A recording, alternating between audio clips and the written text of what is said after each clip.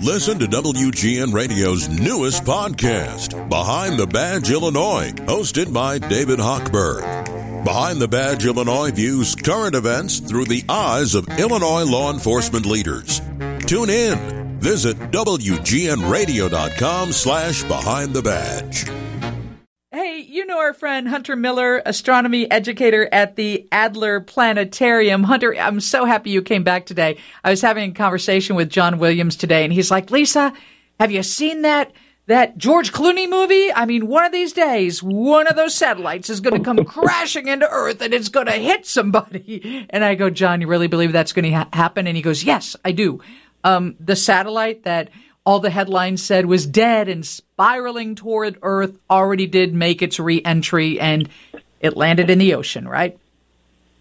Yep. So nothing to fear anymore, right? It's already completed its re-entry, and they confirmed, the ESA, the European Space Agency, that it has landed, and it looks like it just landed out in the middle of the ocean, which, of course, is going to be the most likely occurrence in any of these cases, right? The ocean covers 70% of the globe, and the land that's there is still, mostly unpopulated by people. So nothing that anybody needs to worry about for the future. So you don't think that will ever happen? Like there will never be a moment where one of these satellites falls from space, it's dead, and it hits any kind of land? So, I think a good way to maybe calm some people's concerns is this isn't something that's super uncommon. It actually happens, once every week or two, that a satellite of this size is re-entering into Earth's atmosphere. And what usually happens is, these satellites are traveling really fast. They're out there in space where they can move very freely. As they are deorbiting and coming back down to Earth, they hit the atmosphere. They have all of this extra drag on them from the air, surrounding the Earth. To us, that might not feel like much, but to them, it means a lot.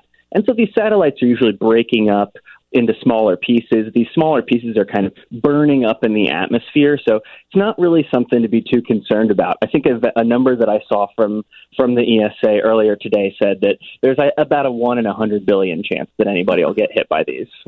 Wow. So I understand that this satellite was launched into space in 1995. It was active until 2011 and then deorbited by the ESA to help reduce space junk. So there was a decision to basically kill this satellite, right? And is that the point that they fall from space?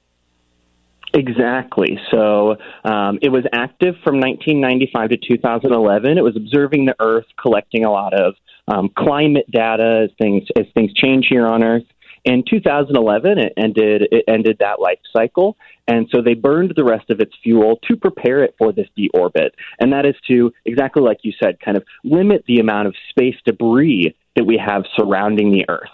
So, to give you an idea of how much is really out there, these numbers are from 2019, but there were over 5,000 active satellites in orbit that were still in operation, but over 25,000 artificial objects in orbit around the Earth. So there's a lot of these kinds of dead satellites up there, and it can cause problems for the actual active satellites that are still up there.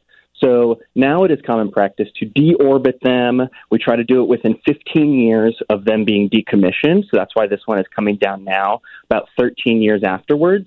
It's a slow process where it makes many, many orbits around the Earth, gradually getting lower and lower until it reaches the atmosphere like this one did today. So I understand it weighed about 5,000 pounds, so maybe like a decent-sized car or SUV, but most of that is broken to pieces before the reentry. Absolutely. So, yeah, essentially all of it will break into a lot of individual parts. These satellites are built to withstand, being out in outer space where they're not facing a lot of push and pull and knocks from things. So once it hits that atmosphere and it's traveling at such a high speed, it's falling apart. A lot of those materials are pretty much completely burning up and dissolving into the atmosphere. And so I think the biggest piece that they said it might land on the ground was about 100 pounds. You'll have smaller pieces. Now, of course, if that did make contact with someone, it would be quite painful. Of course, it could cause some serious health issues, but the likelihood of that is so low. So how soon did we start? If this one's from 95, when did we start launching satellites? When did it become so polluted and and so many of these satellites in space? Well, we can think back to the space race, right, of the late 50s, early 60s, when the first satellites were being launched. But back then, there were very few going up. It was still quite expensive.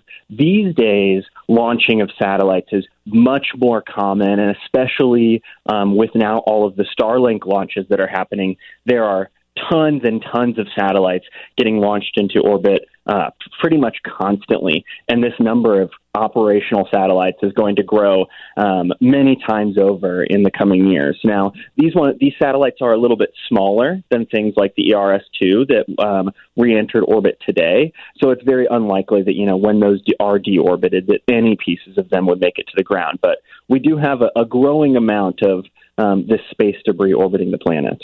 Is there regulation? I was told one time it was almost like a parking lot, that you are designated a certain space for your satellite. Right, and so that is to help ensure that they are not crashing into each other, right? A lot of satellites are in very similar kinds of orbits. Kind of depends on the height above the Earth that they are at, how many kilometers away they are above us. And so a lot of them do sit in those kinds of similar areas because they might be collecting the same types of data. That might be a good consistent spot to orbit in. So they want to space those out so that they have as little a chance of hitting each other as possible. But then, of course, the things that you run into are all of those extra pieces that are out there. You might have some non-operational satellites that crash into each other. There's absolutely been cases of those. And so now we have these really small pieces that are also orbiting around the Earth, these little bits that can then crash into things. So I can tell John Williams he doesn't have to worry. It's not going to be like a George Clooney movie. No space junk is going to land on his head. We should be okay here. I think more of the concerns are, yes, with some of those other satellites that are launching up there and orbiting the Earth. I think we'll be all right here on Earth. Always great to talk to you, Hunter. Have a wonderful day. You as well, Lisa. Always great to be here.